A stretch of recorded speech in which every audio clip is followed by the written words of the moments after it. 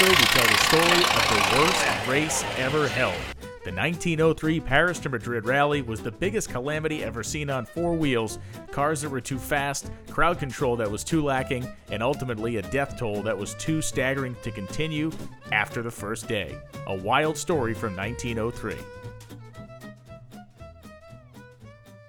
This episode of the Dorkomotive Podcast is being presented by Nitroactive.net. Nitroactive.net carries the best in nostalgia West Coast drag strip t-shirts as well as hot rod and car culture t-shirts from places like Moon Eyes, Laid Back, Lucky 13, SoCal Speed Shop, Hollywood Hot Rods, and more. They also have a massive inventory of vintage, collectible hot rod, carcraft, hop-up, popular hot rodding, drag racing, superstock, and drag illustrated magazines, as well as classic and vintage photos. Visit nitroactive.net for all your vintage hot rod and drag racing needs. Use promo code DORK and checkout and save 10% on your next purchase at nitroactive.net.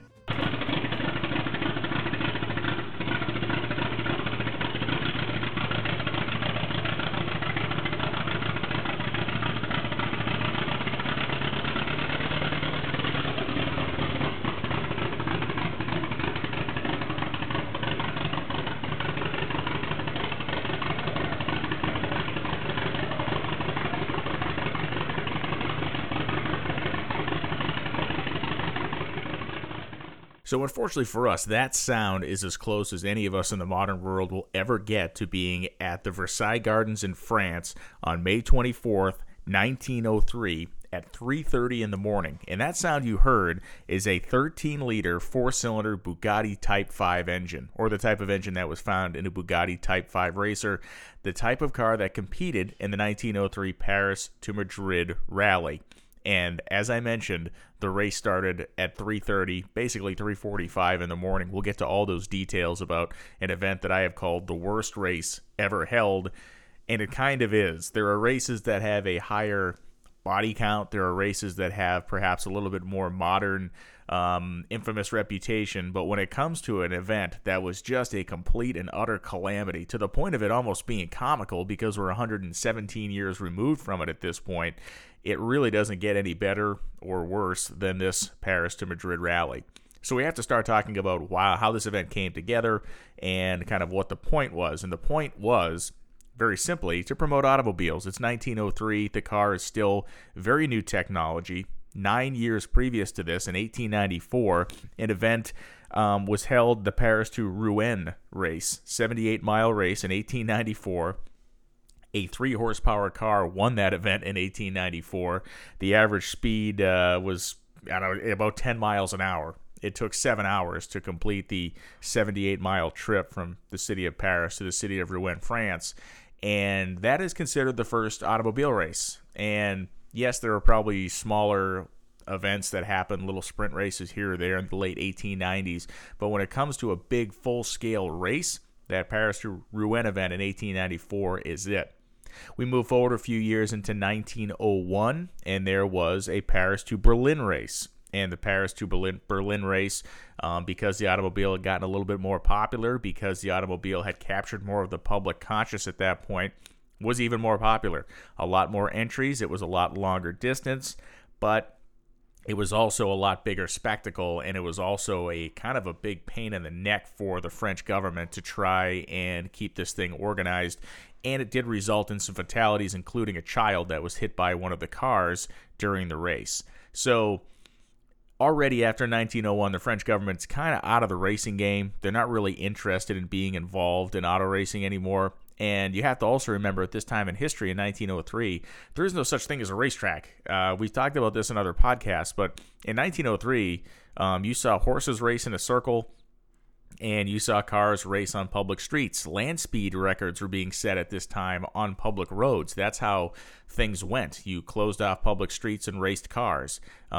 It was almost kind of just expected as that was how it was going to work. There was no real conception yet of building an actual race course, of building an actual facility to have racing in a contained environment. It was all happening on the mean streets, and a lot of it was happening in France. Another thing we have to talk about to set the scene: why France? Doesn't that seem like a strange place? Well, in 1903, France was the center of the automotive world. There was no country that had more manufacturers. There was no country that had more advanced technology in automobiles than France did in 1903. So it only made sense in some ways for France to be the center of this type of activity. The companies that they had there, from Bugatti to Dion to Duroc to other manufacturers, they were leading the way across the world. Yes, the Germans had great stuff. Mercedes was building cars. Carl Benz, obviously, in the business there in Germany, and their technology, their ability to compete was certainly up there. And as we talk about the race itself, we'll hear some of those familiar names. But there are also emerging colossus companies in France as well. Renault, for example, will play a big part in this series, or this story, I should say. And Renault would go on to this point to be one of the largest auto manufacturers on Earth. American cars in 1903, they existed. They existed in the piecemeal, crazy buckshot fashion that would define American automobile manufacturing for 20-some years from this point forward. They did not exist on a level or a scale or a scope to compete with the European manufacturers at this point. Nobody was building anything grand enough or fast enough to really compete with these more exotic makes. This being said, rich Americans could compete in this race because they were buying these cars from Europe, these machines that were built for speed and these machines that were built with the advanced technology of the time. The same can be said for England. England was making some inroads. They had a marketplace there. There was manufacturing, but we really look at France as the center of the automotive world in 1903, as weird as it is perhaps to say that out loud. So what is this event going to be? It is going to be, as proposed by the organizers, a 4-stage rally. And it's about a 780, 800-mile trip from the Gardens of Versailles at Versailles Palace outside of Paris in Versailles, France, to Bordeaux. That was going to be the first leg. Then Bordeaux to Vitoria, Spain is the second leg. And then for Vitoria, Spain to Madrid, the third leg. So I guess technically three legs on this trip. And again, over the course of the 3 legs, you're talking about a total of about 800 miles. The first one from Versailles to Bordeaux was going to be the longest one, about 330 miles. It was also the one that presented the best roads for making high speed. So in many ways, the French organizers were going to kind of be able to tout this particular portion of the rally as their big coming out party, the big speeds, the advanced roadways, all this type of stuff. So I mentioned that after the 1901 Berlin race, that the French government wasn't exactly into the idea of hosting another big giant auto race on public roads. There was public statements made after that 1901 race that was it, that this would never actually happen again in France. And the big problem with saying something will never happen again anywhere is that it always ends up happening again. And this is what happened in France, because mainly King Alphonse, who was the leader of Spain at this time, King Alphonse the 13th, I should mention, not to be confused with the 12th, 11th, 10th, 9th, 8th, and so forth, was very much in strong support of the event because he saw the promotional value for Spain. And what Alphonse did, interestingly enough, 110 years ago, was he used the media to pressure the French government into allowing this race. And he used the media by planting stories, by making statements, and by basically, I don't want to say taunting, but in some ways pressuring the government of France to go, hey, you guys are supposedly the leader in the industry. You guys are supposedly, the epicenter of the most advanced technology that we have in the automotive world. So how could you cancel this race? How could you not let this happen? It goes counter to your entire position. And the Automobile Club of France, which turns out to be a fairly powerful organization, argued with the Prime Minister directly about the legality of having this race, saying that, hey, listen, these roads are public places, they're public spaces, we should be able to do with them as we want. The people are dying to see this. The French public, the Spanish public, you have hundreds of thousands of people who want to check this race out, and it would be good for your government to give the people what they want. And the local businesses wanted the race to go through their town. I mean, all of the same things we talk about today when it comes to big events were in effect in 1903. It was the balance of the inconvenience of closing the roads, the inconvenience of having these big crowds show up at places versus the positive economic impact of it, the positive social impact of it, the, giving the people something to see basically for free. Your government allowed this. This is a great idea. You're supporting your manufacturing base. It is all the same political type of stuff that we talk about in 2020, but it was going on in 1903 as well. So finally, the agreement is reached. The Prime Minister, Émile Combes of France at that time, decides that he will allow this to go forward, and the French manufacturing or automotive companies love this idea. They were a huge part of the French economy at that point, and you look at different figures, you look at what the size of it was. These are 1903 numbers, remember, but somewhere between 25 and 50,000 people were working in the French automotive industry at that point, and they were a large driver of the economy. And this race was going to help promote the brands of cars they were manufacturing and hopefully, once again, prove the French superiority of this event, the French superiority of us being able to have this race, of us building the best cars in the world. National pride is on the line. The Council of Ministries, an important governmental body in France, basically took the Prime Minister's recommendation and they allow the event. So on February 17th, 1903, they say, yes, we're in for this. You can do it. We'll follow your plan. We'll use the route that you laid out, and the event will happen on May 24th of 1903. Hedging their bets, the Automobile Club of France had been accepting applications into the event since the middle of January. So before it was even approved, these guys had started taking money, and that is in the grand tradition of every race promoter. Clearly in the history of racing has done this, has taken the money and get the money in your pocket first and then figure out how to make it work after. So for those of you that are new to the world of racing, this has been going on for 117 years. Race promoters have been and will be who they always are. It's a high-risk proposition, but hey, if you can make it work, you get paid. So now that we have a date, now that we have governmental approval, we really need to start talking about the classes, the cars, and who's going to be competing in this event. And it is a who's who from around the world of famous drivers and of famous cars in 1903.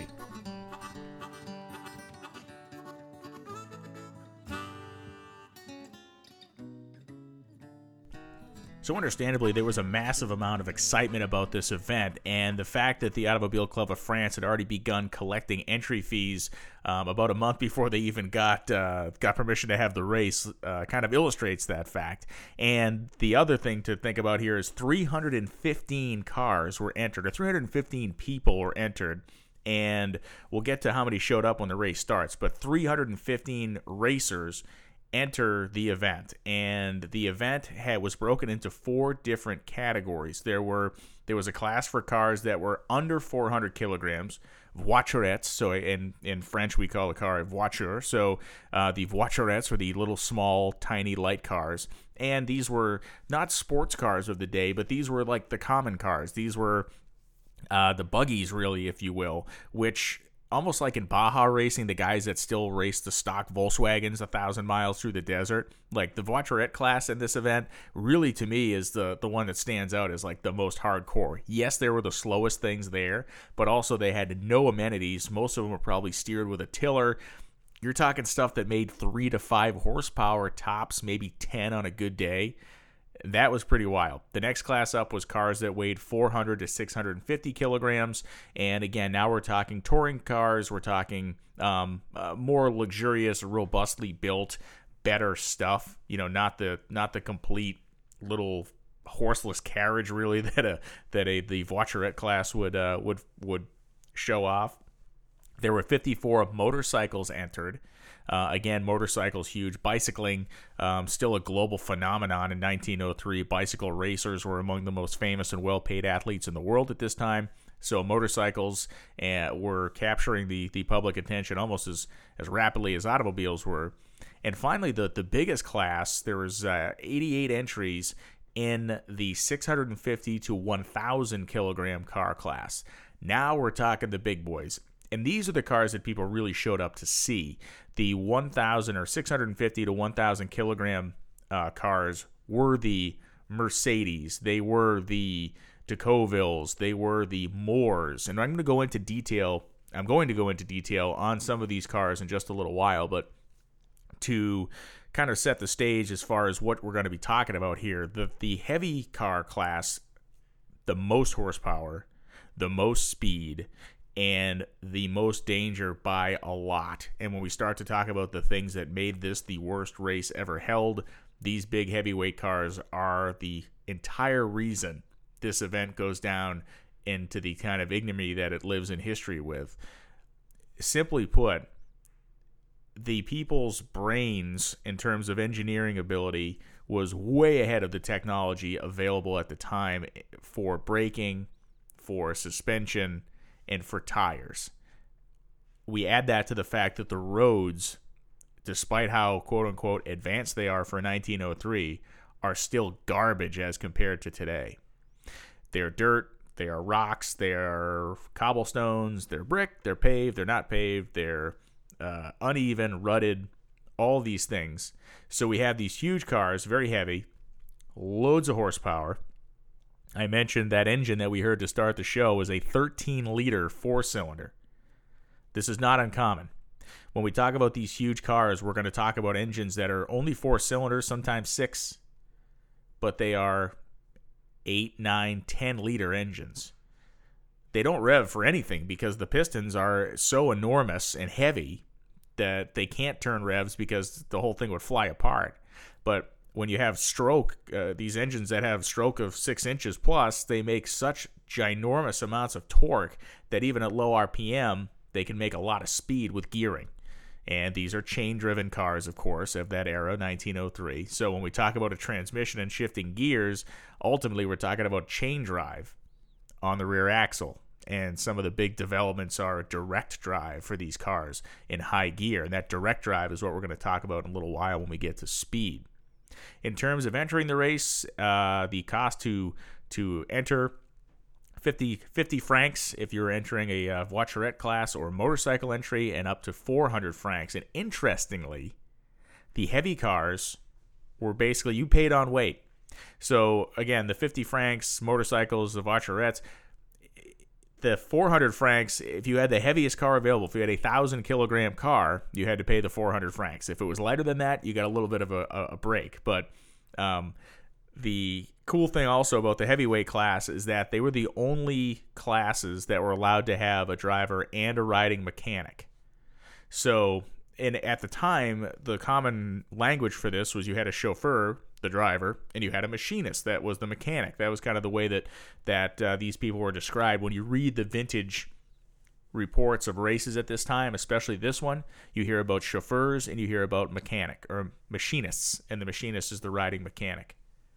The mechanic could not weigh less than 60 kilograms. How about that? They had to weigh, they did not want you to fudge the weight of your vehicle by having a flyweight mechanic or machinist. So they weighed the machinist, and he had to weigh at least 60 kilograms to actually get in the car and make you legal.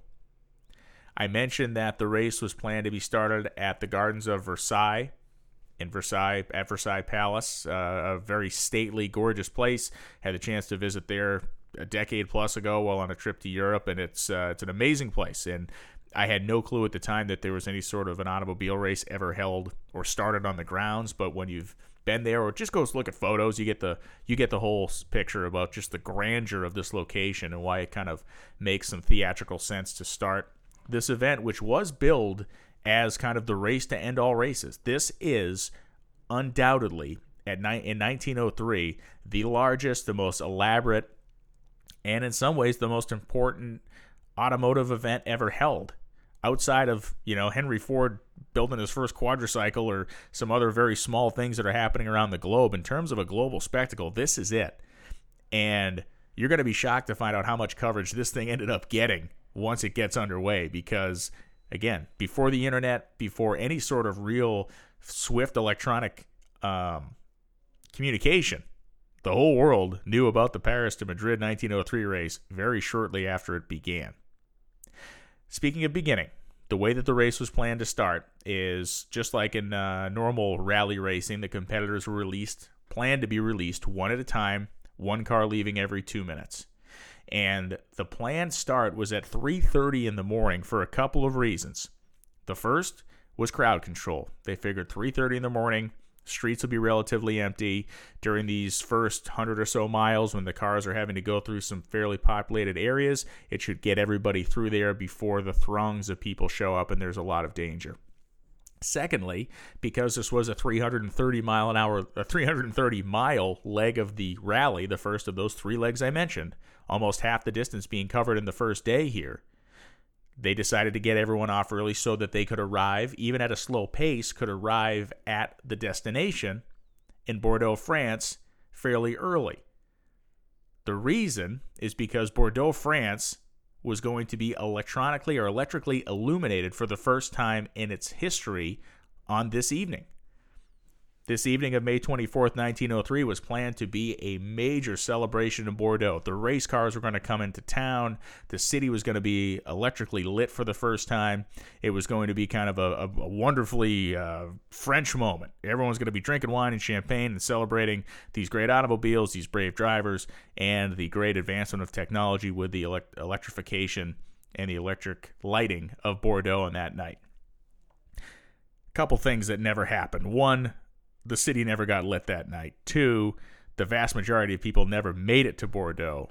And 3, all the plans that the race organizers had made went completely pear-shaped starting at about 3:30 in the morning on May 24th, 1903. The second this race was about to start, its fate takes a turn for the absolute bad. And before we start sending cars into the breach, we need to talk about what those cars are, what those cars were, and exactly what the competitors are trying to manhandle over the roads of Paris, France.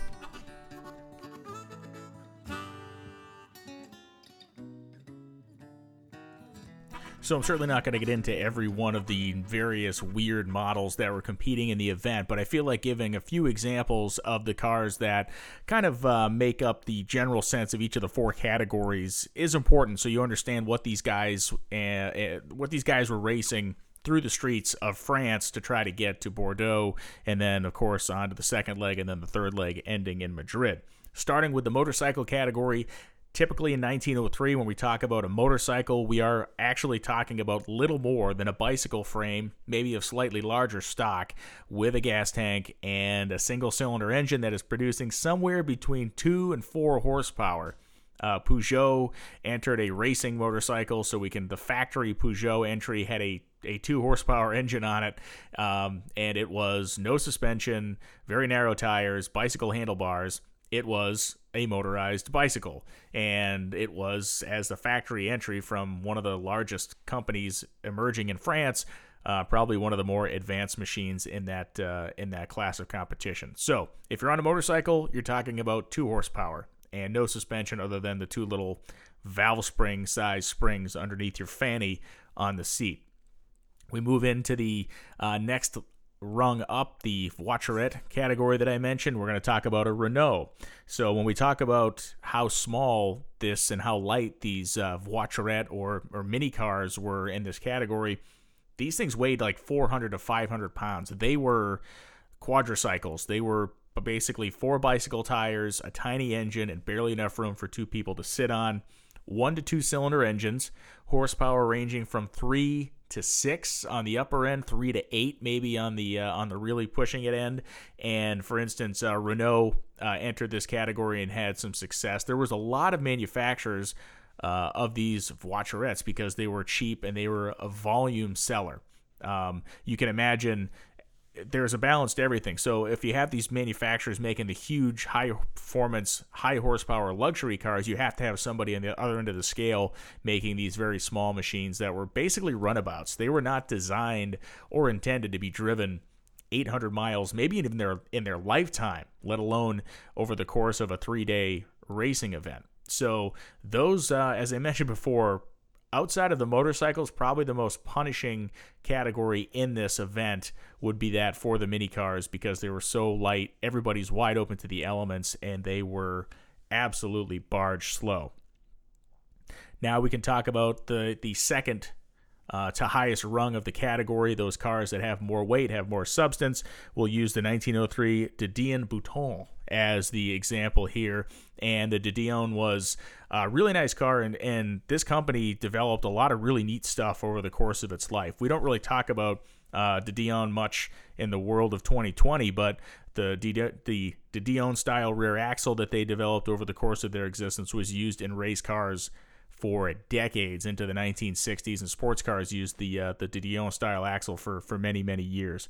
But this car is typically what we, in your mind's eye, you can see as a touring car of the early 1900s. And for those of you that aren't familiar with this era in history, kind of picture a Model T. That's really what we're talking about when we talk about a touring car of this period. Open top, kind of that tub-like area where the driver and passenger are. Likely a four-seater. There's likely room behind them. Squared-off hood, spoked wood wheels, all that kind of stuff. So use that as your visual reference when we talk about this car. Two-cylinder engine, 12 horsepower. And you're looking at a top speed of somewhere in the 30 to 40 mile an hour range, maybe 50, depending on if any of the factory works cars had been kind of hopped up a little bit. They had suspensions underneath them. They had rear wheel brakes only. That'll be a common theme here. And really the middle class, upper middle class car of the day. You knew you were kind of somebody that had a little bit of money if you could afford a car like a Didion, because it was, nicely finished. It was, you could cruise by the people in the little Renault Voiturette and kind of laugh at them as you drove by with your nice full-size automobile. Then we move into the heavyweight category. These are the cars that weighed up to 1,000 kilograms. And I'm going to give you two examples here. 1903 Mercedes. This is a 9.2-liter four-cylinder, so 567 cubic inch four-cylinder engine, 60 horsepower at 1,150 RPM. That is 1,150 RPM. As you can imagine, huge heavy pistons, really long stroke, absolutely no ability to RPM because of the weight of the rotating assembly in these engines. And really everybody's just kind of learning how to make internal combustion engines last for any amount of time at this point in history. So the car weighed 2,200 pounds, rides around on semi-elliptic springs, so it's very bouncy, as all cars are in this time period, and manual rear brakes only. The theory on having rear brakes only in these cars was that you needed the front wheels to be turning when you were braking. It was too dangerous to have front brakes because, as we all know, like on a bicycle, if you grab that front brake too hard, the front wheel skids and you wipe out. So the theory was, hey, we're going to put the brakes on the rear axle, which allows steering can be done when this is happening. A lot of these cars also had a driveline brake, so there was a brake on the driveline and there was a brake on the rear axle. The problem here is that these were manual brakes. Normally the driveline brake was operated by a foot pedal, and the rear brake was operated by a hand lever to give the driver a lot of mechanical advantage to set those brakes.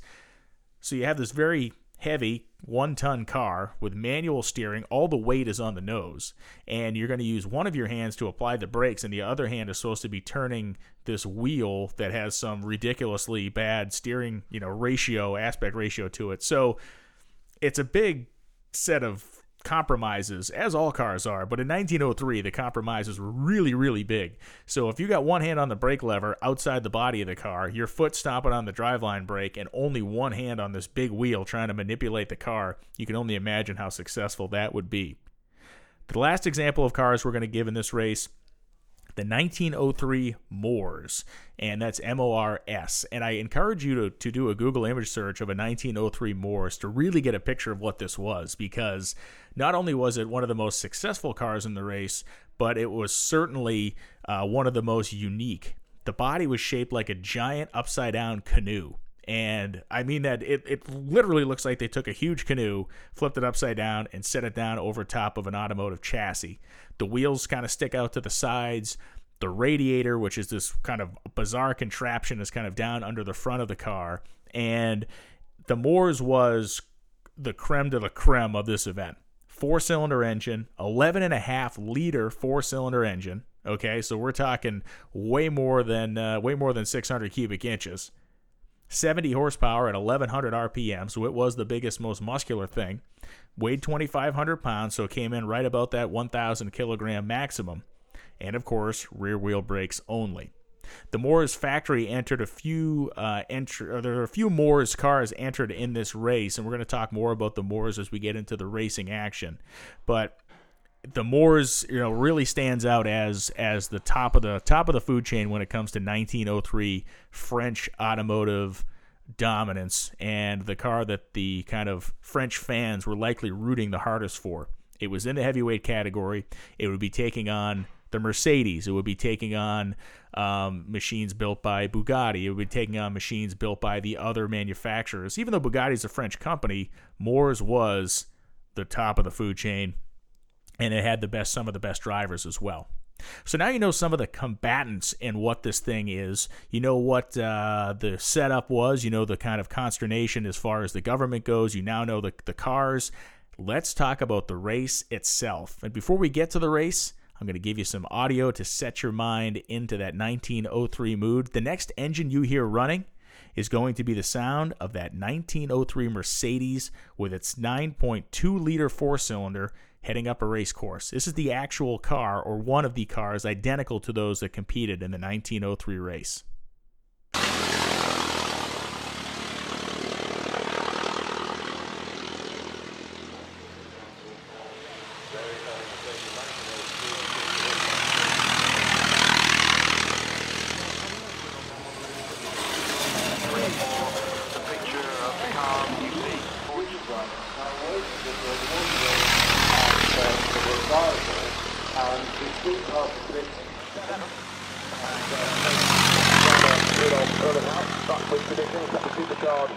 This episode of the Dorkomotive Podcast is being presented by NitroActive.net. NitroActive.net carries the best in nostalgia West Coast drag strip t-shirts as well as hot rod and car culture t-shirts from places like Moon Eyes, Laid Back, Lucky 13, SoCal Speed Shop, Hollywood Hot Rods, and more. They also have a massive inventory of vintage collectible hot rod, carcraft, hop-up, popular hot rodding, drag racing, super stock, and drag illustrated magazines, as well as classic and vintage photos. Visit NitroActive.net for all your vintage hot rod and drag racing needs. Use promo code DORK and checkout and save 10% on your next purchase at NitroActive.net.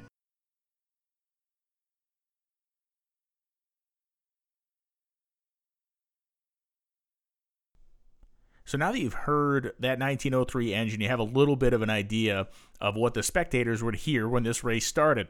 That is exactly what the Mercedes would have sounded like driving off of the starting platform at 3:30 in the morning. Except things didn't start at 3:30 in the morning. So the plan was, as mentioned, all the competitors would arrive at Versailles, at the Versailles Park, at the palace. They would have a starting ceremony, and off they would leave at 3:30 in the morning. What was not planned for was the fact that a couple 100,000 people showed up. The idea of them leaving early in the morning to avoid traffic and crowds went completely out the window because this was such a grand spectacle. The people of Paris didn't want to miss it. They didn't want to see the start of this incredible race.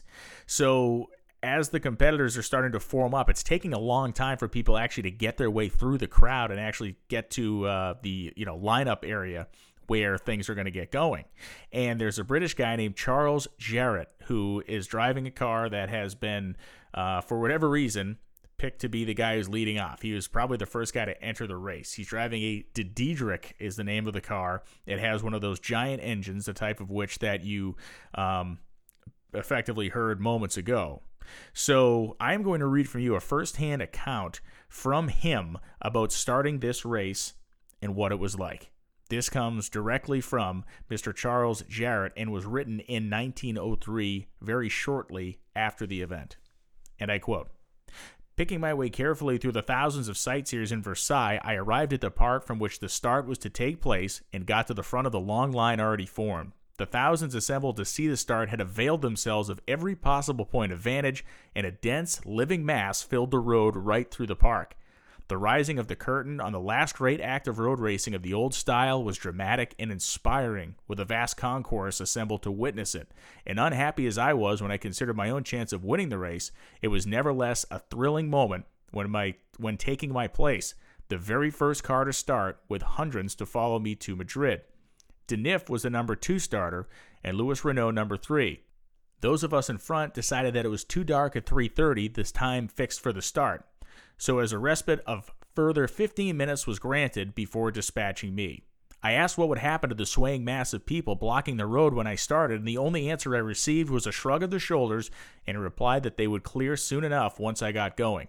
The soldiers intended for keeping the course clear were swallowed up in the huge concourse of spectators, and disorder reigned supreme. 3:45 at last.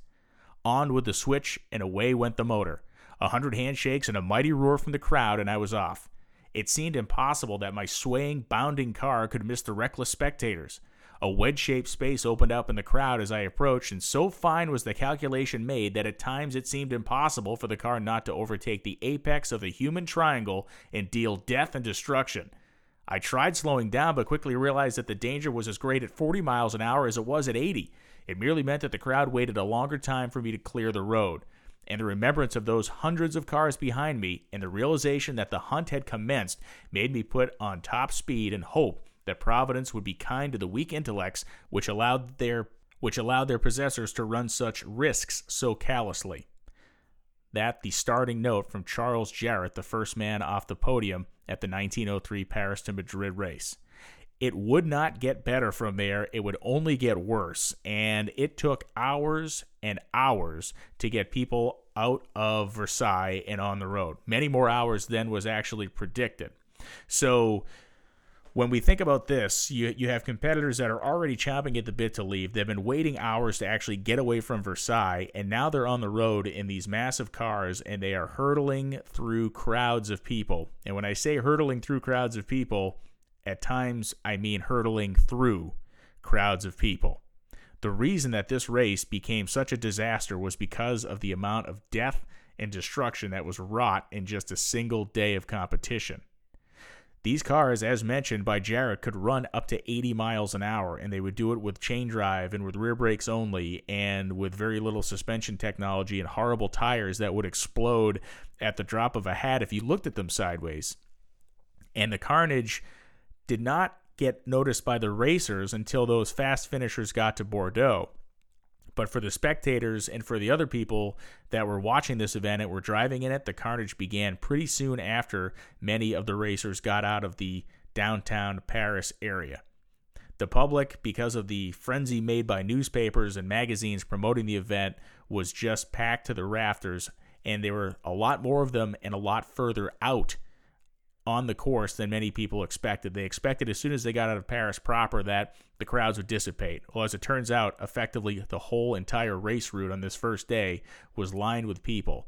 Some towns and some cities, there were a few people, but many small towns, the entire populations were lining the streets over these rough and uneven roads, and the end result of that is that the death toll and the carnage toll begins to mount almost immediately. Quoting from a story from Unique Cars and Parts in Australia from 1954, a story written by a guy named Sammy Davis called From Paris to Oblivion, there is a section of the story called Spectators, the Biggest Obstacle.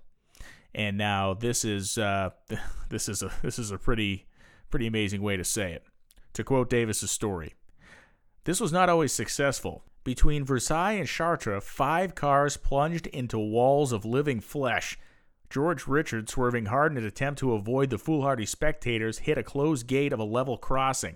Leslie Porter, driving a British Wolseley, was forced off the road and immediately overturned, his mechanic being pinned beneath the blazing car.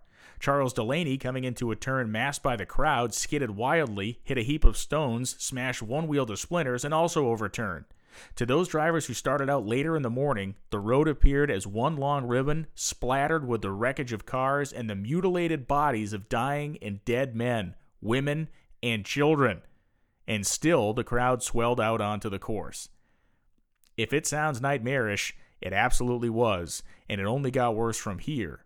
Now, there were certain areas of the course where certain special things were taking place. For instance, in the town of Tours, when the cars came in, they were made to get down to basically a very slow pace. They had to drive behind a pilot cyclist that limited their speed, and then at the city limits, the cyclist would peel off, and the cars would speed off, reaching speeds of 70 to 80 miles an hour. We talked about Jarrett and his De Diedrich car. We talked about Louis Renault, who was the number 3 lever, and a man named Denif, who was the number 2 lever off of the podium. Well, Jarrett had mentioned he didn't like his chances of winning the race, and frankly, that was an accurate feeling because both Denif and Renault had passed the De Diedrich by the time they got to Tours. So Louis Renault is hauling along, and things seem to be going pretty well here. We can talk about the Germans, a couple of their cars, the 90 horsepower. Mercedes was zipping along, and that thing was making good power. And, of course, the Moors, which was flying. The Moors started a little bit later in the order, but it was making good speed. So we check back in with our man Jarrett, and we can talk about what was happening with him after the city of Tours. We again quote from Sammy Davis's story. Soon after Tours, Jarrett, whose car had not been previously run in, found that the engine was feeling much looser and smoother, so he opened it up to an average of nearly 90 miles per hour, pulling into Poitou in the second place spot behind Louis Renault. Behind him, Marcel Renault, Louis' brother and the chief engineer of the company, made a desperate attempt to overtake Thierry de Coville, hit a projecting down drain pipe by the roadside, spun twice out of control, and crashed into a ditch. He was fatally injured by the car's steering wheel. Mark Mayhew, driving a Napier, broke a steering arm and went off the road at full speed.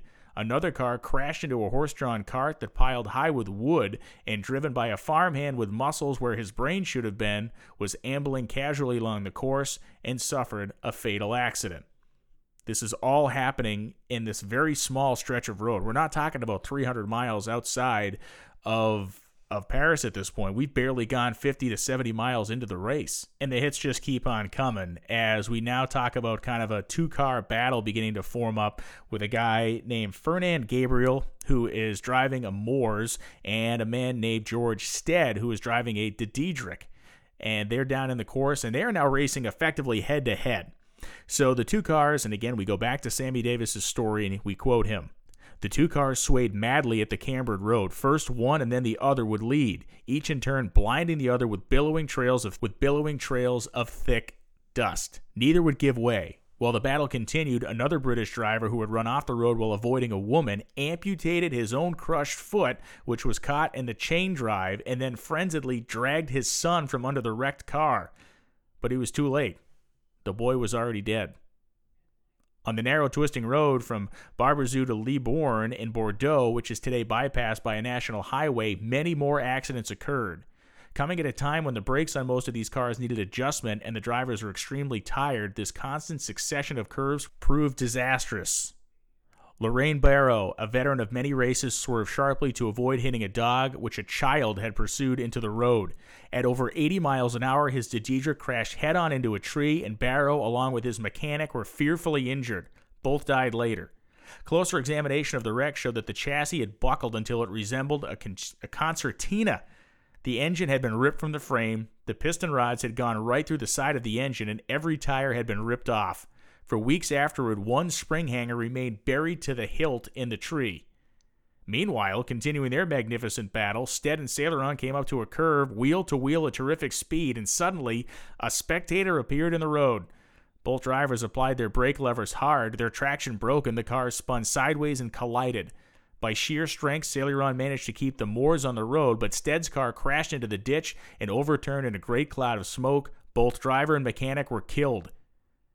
Madame Camille Dugast, holding sixth place with the De Diedrich, saw the smash and pulled up to give what aid she could. Camille, very attractive at the time and very tough, was the sensation of the race as far as the spectators were concerned. She drove as well as any man, yet there was nothing even remotely masculine about her. The death toll mounting now with drivers. The one thing we now need to talk about is what's happening with spectators. And as scary and as sad as what's happening with the drivers, they at least signed up for the risk. They at least understood mildly what they'd be getting into.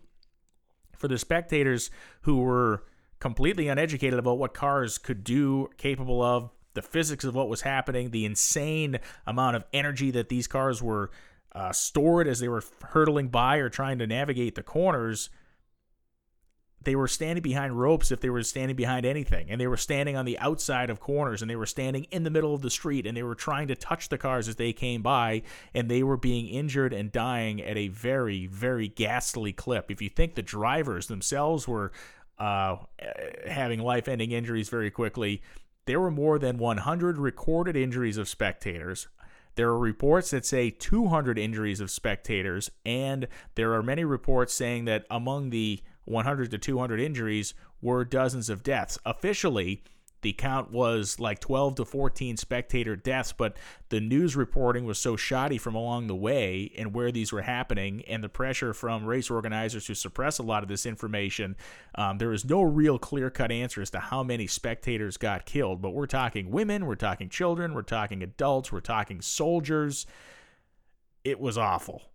And the racers, as they are arriving, the fast cars, as they are arriving in Bordeaux, are finally starting to hear some rumors of some crummy things that may or may not have happened on the track.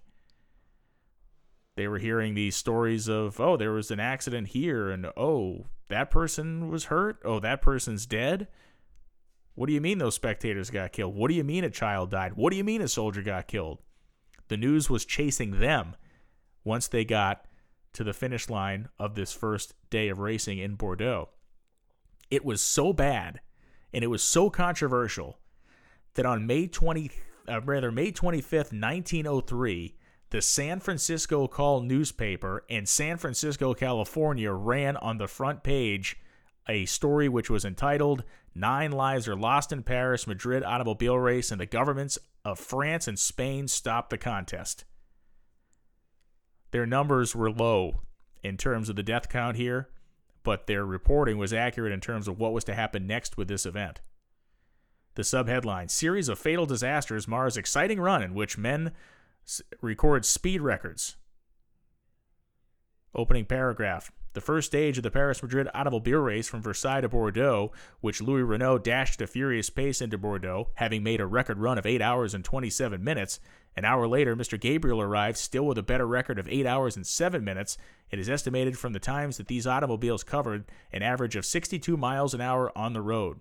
Those victories, however, were clouded by a series of accidents, having in several cases fatal results.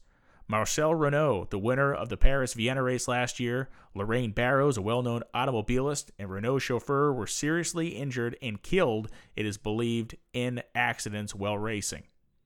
The most terrible accident occurred near Bonneval, 10 miles from Chartres, where a machine overturned at a railroad crossing and took fire. The chauffeur was caught under the automobile and burned to death, while 2 soldiers and a child were also killed. A chauffeur was badly injured by an accident to his motor car near Angoulême. A woman crossing the road in the neighborhood of Abilles was run over by one of the motor cars and killed. Mr. Stead and his chauffeur, who were the first reported to have been killed, are still alive, it seems. Their car collided with another car in which Stead had been racing for kilometers wheel to wheel and was completely overturned in a ditch near Montion. Stead was caught under the machine while the chauffeur was hurled a distance of 30 feet and his head and body were badly cut. Stead would later pass away from his injuries. But this is how big a story this was and how bad a story it was. It made it from Paris to San Francisco with no real electronic ability in 2 days. And it didn't just get reported in San Francisco, it was front page news. This was globally one of the, if not the biggest news story in the world. It was a nightmare for the government of France. It was a nightmare for the government of Spain. And the race was 1 day old. This all happened in a span of like 8 or 9 hours. All these people crashing and dying and being injured and wounded, and the body count and the hundreds of people that are maimed, all in the span of a day. What happens now? What do you do when you're confronted with this bad a disaster, an international spectacle, an embarrassment? What do you do if you're the government here? You act swiftly, and you put a very, very, very quick end to the whole thing. That's what you do, and here's how they did it.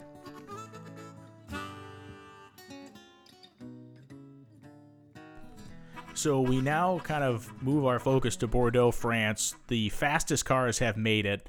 The drivers that have the big heavy-duty equipment that have survived without killing themselves or anybody else are in Bordeaux. And as I mentioned, the rumors of what has happened behind them beginning to trickle in. So, to quote once again Mr. Sammy Davis from 1954, his reporting of the event called From Paris to Oblivion, here we go. And I quote, "Then the rumors commenced. No one who was present will ever forget that day in Bordeaux, the anxious rush for news as each survivor arrived, the frantic inquiries for friends and cars amid the growing hostility of the crowd and the appalling stories of disaster. The whole thing seemed unreal. The day, the race, the horror. But it was only too true. None of the drivers knew whether or not the officials would allow the race to continue, and most of them wondered if they would have the courage to go on if the next day's slaughter was permitted. Louis Renault was frantic at the news that his brother was seriously injured, not knowing that he was already dead. Jarrett's joy at his car's magnificent run was utterly destroyed by the news that he alone had survived out of all the De Diedrich team. The entire team was killed except for Jarrett. I mean, it's straight out of a horror movie, this thing. So what happens? And the first thing we should report on, I guess, are the results. Fernand Gabriel, the guy that was in that battle back and forth with Stead, who ended up going off the road and getting killed, was declared the winner in the Moors. So the Moors, yay, the Moors won the race. An average speed of 65.3 miles an hour. Louis Renault, 62.3 miles an hour, came in second. Another Moors, driven by a guy named Celeron, came in third. And our man, Charles Jarrett, whose report we have been referencing, was decided to be the fourth finisher. To go back to Sammy Davis. An air of indecision and doom hung over Bordeaux, but not for long.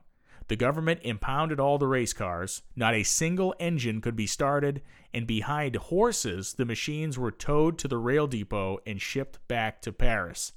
The heroic age of road racing was over. After some discussion, it was decided that there should be a classification of the cars, even though the race had been stopped only some 300 miles after starting. Places were figured on an elapsed time basis, and the final results were as I just gave them to you. 99 cars had managed to finish the race. The ghostly influence of the Paris to Madrid race is still felt strongly today. Because of the great disaster, modern sports car clubs and road racing associations have had to make sure, as is humanly possible, that all races are held on courses which are properly controlled and they're reasonably safe for drivers and spectators alike.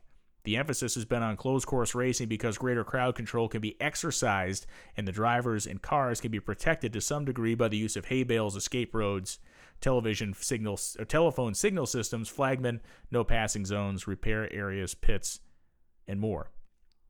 But I'm getting a little ahead of myself here. That kind of closes out our look back into Sammy Davis's 1954 report of the story. Believe it or not, race organizers tried to argue or bargain with the government. They were so afraid of losing their shirts on this thing financially that they wanted the event to continue. And what their argument was, they said, hey, listen, okay, don't cancel this. Just let us get to the Spanish border. We're not going to race there. Just let us drive on the legal speed limit to the Spanish border, and then we'll race from the Spanish border to Madrid. So, hey, sorry about what happened yesterday, okay? Hey, guys, sorry that happened, but just let us drive as we normally would to the border of Spain, and then we'll be out of your hair, and you won't have to deal with us anymore. Hey, it's all good. Just let us get to Spain. Well, that was a fine plan, except for the fact that the Spanish government was in lockstep with the French and said, oh, no, you don't. We do not want you here whatsoever. King Alphonse of Spain, who might not have agreed with the French approach to many things in his life, certainly agreed with this one. And he absolutely 100% said, no, you will not bring those cars into my country. So as is mentioned, the French Parliament, a governing body that is famously spends most of its time in deadlock and is famously slow-moving, acts with incredible swiftness here. By the end of the day, the emergency council, or a council of ministers, was called together, and the race officials were immediately forced to shut down the race, as mentioned. Spain said, you can't come in here. The government didn't even want the cars running anymore, and so, again, the French government orders that the engines cannot be started. They are pulled by mules, by horses, to the train station. The race is then reported in French news as the race to death. Racing is called a death sport. And by general decree, it is recognized that there will not ever be another public street race in France. In fact, it was 24 years later, that Europe had its next open road race, and that was the Mille Miglia that began in Italy in 1927. The laws of driving in France were changed by this. The cars were limited to speeds of 25 miles an hour. Different cities and towns locked the speed down even harder than that. The newspapers went berserk on this thing, as you can imagine. Some of the newspapers actually were kind of in favor of not banning racing altogether, but by regulating it. But many of the newspapers were absolutely openly against the idea of racing cars. There was a general backlash against the automobile industry. It couldn't have gone any worse. And that's why I say that this was the worst race ever held, because unlike an event like Le Mans in 1955, when Levet went into the crowd with his car and the scores of people that were killed at that race, and yes, it did stop automotive competition in places like Switzerland banned racing for forever. I think they still might have a ban on racing, and it changed the rules on a lot of stuff. That happened at Le Mans at an organized race. It was an incredible tragedy, but there was a 1956 24 Hours of Le Mans. It didn't stop the race. It changed a lot of things. It changed regulations, but there wasn't a race the next year. When we talk about the effect this had, it went not only to stopping road racing at all in France, it stopped it in the entirety of Europe for a quarter century. It caused the entire industry of the automotive, I should say, it caused the entire automobile industry to suffer with regulations and with changes to the laws. And it made it all the way up to the French Prime Minister who signed off on it in the first place. I mentioned his name earlier. Émile Combes was the Prime Minister of France. He was accused of actually being responsible for this death because he allowed the race to happen. And he turned into a complete politician. He stood up in front of everybody and said, "Hey man, I didn't know the cars could go that fast. It's 1903. What do you want out of me? I'm the Prime Minister. I'm not a mechanic. How was I supposed to know it was supposed to be any dangerous, this level of danger? How was I supposed to know cars could go 90 miles an hour? How am I supposed to know any of this stuff? I thought it was just going to be a fun car race that our population wanted to have." He said that he was against any restriction of the automotive manufacturers. And believe it or not, his word did carry some weight. So it didn't get as bad as it could get for the French manufacturers. They still had to deal with the backlash and some regulations, but it didn't get as bad as it could have gotten because Combes deftly, in his own way, handled the situation by saying, "Hey, listen, you guys all wanted to have this race. I said he could have it. How am I supposed to know a bunch of people are going to get killed? How am I supposed to know we're going to become an international terrifying headline?"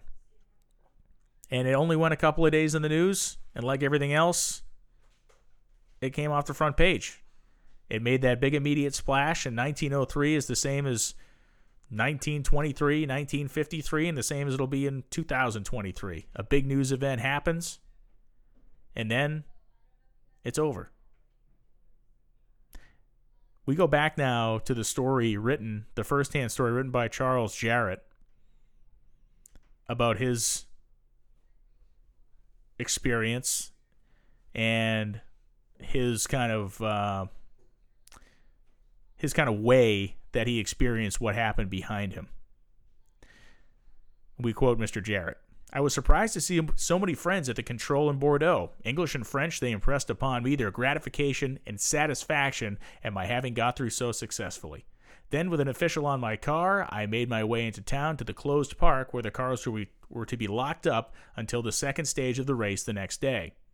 A long interval took place before any other cars arrived. I made my way to the hotel and afterwards back to the control to watch the other arrivals. One or two cars arrived, but very little information was forthcoming from their drivers. They all seemed very vague as to what had happened to any cars other than that of their own. Then, in an extraordinary manner, it began to be whispered that terrible accidents had happened, but no one knew from whence these rumors had come, only everybody was uneasy and fearful. Presently, the cars began to roll in thick and fast, and the rumors were confirmed by various drivers, but instead of being accurate in detail, everything was exaggerated. Every driver had a different story until it seemed at last as if the road of passage must have been bestrewed with dead and dying. Who was killed? Who was hurt? What had happened? A feeling of horror came across all of us assembled in the control that we had participated in a great carnage, and the lack of reliable information made matters so much worse. Sharon eventually arrived, having driven a touring car in the race with ladies as passengers, as he had not been able to get his racing car in time, and from him I learned more than from anyone else. There had undoubtedly been terrible accidents, and I was horrified to learn that Lorraine Barrow instead, on their Diedrichs, were smashed up and seriously injured and not expected to live. Barrow's mechanic having been killed on the spot, Stead had been cut down by another car and capsized at 80 miles an hour while Barrow had struck a dog, deranged his steering, and struck a tree at top speed. Marcel Renault had also been smashed, and there had been dozens of other accidents en route. Chiron said he had never seen anything like it, as the scene on the road had presented to him. Other cars came in, and stories were told an English driver driven by a novice had upset in a corner, and the unfortunate Englishman accompanying the driver had been pinned under the car, which caught fire and burned him to death. In Chalaronne, a child had dashed in front of one of the cars, and a soldier had rushed to save him. The driver, endeavoring to avoid both, not only struck and killed them, but also dashed into the crowd which hemmed the course. I need not to recapitulate the list of deaths. The English papers on the 25th of May had the details of what they termed the race to death. Road racing was dead. Never again would it be possible to suggest a speed event over the open roads, and the sport, which, well, it was a sport, was, in my opinion, the best of all sports. It was finished. The peculiar thing about it all was that the outside world did not appreciate it up to that moment that there was an element of danger in motor racing. One or two drivers had certainly been injured, but accidents were very rare. And then, suddenly, by one of those compensations which occur with all things in life, the toll was paid in one event, and so heavy was it that with a shudder and a gasp, the world at large realized that motor racing might be really deadly. The French government decided the matter for everybody concerned. The race was stopped forthwith, and all the racing cars taken possession by authorities. Special trains were secured, and the cars were dragged to the railway station behind horses and returned to Paris. Not even the motors were allowed to be started. It's unbelievable, right? It's unbelievable, this story, only because of the fact that it's a story of ignorance. It's a story of ignorance on the behalf of the spectators and a story of ignorance on behalf of the racers themselves. What did they expect to happen? The answer is they didn't know what to expect to happen. They hadn't done this before at this rate of speed, at this scale, at this size. And when human beings do something for the first time with no prior knowledge, with no precedent, the precedent of that is often pretty nasty. And that goes down for everything from the formation of the game of football to the acceptance of racing cars as a dangerous activity for the people in the cars and the people watching. Scientific American, a magazine that has been around for many, many, many years, over 175 of them, reported on this event in their sciences section, and a story filed in the June 20th, 1903 issue. It begins as, the Paris to Madrid race, which was held on the 24th of May, has certainly been a unique event in the history of the automobile. Never before has there been a greater show of interest on the part of the public in an automobile race, and it is estimated at least 2 million persons were ranged along the route at different points between Paris and Bordeaux. The event is also remarkable for the high power and speed of the new machines, some of which undoubtedly reached 80 miles per hour. The face led off in the most brilliant manner, having no less than 220 starters, but after the finish of the Bordeaux stage, which occupied the first day, the news came of a number of serious accidents, including the death of Marcel Renault, and the race was not allowed to proceed further. As it is, however, it has been a great event, and one which will long be remembered. Those words are all true, except the great event part. It is long remembered because here we are, 117 years later, on a medium of media that no one in the age of 1903 could even conceive of thinking existed, talking about the 1903 Paris to Madrid disaster. It is a story without parallel in the world of racing. It changed racing forever, and now you know about something that you likely had never even heard about before, and I hope you're a little bit more intrigued to go look into it. I've referenced all the materials I could find on this event in terms of first-hand accounts and news reporting from the era, but I will leave you with one more piece of audio. Imagine yourself standing there, maybe a young guy, maybe a young man, maybe a kid, watching machines that you had only ever heard rumors about come charging by you at 80 to 90 miles an hour. One of those machines would have been a 1903 Panhard, and you're standing there watching it come close to you, make a bend in the road, and accelerate as hard as it can possibly go as it heads down the course. This is exactly what your ears would have heard.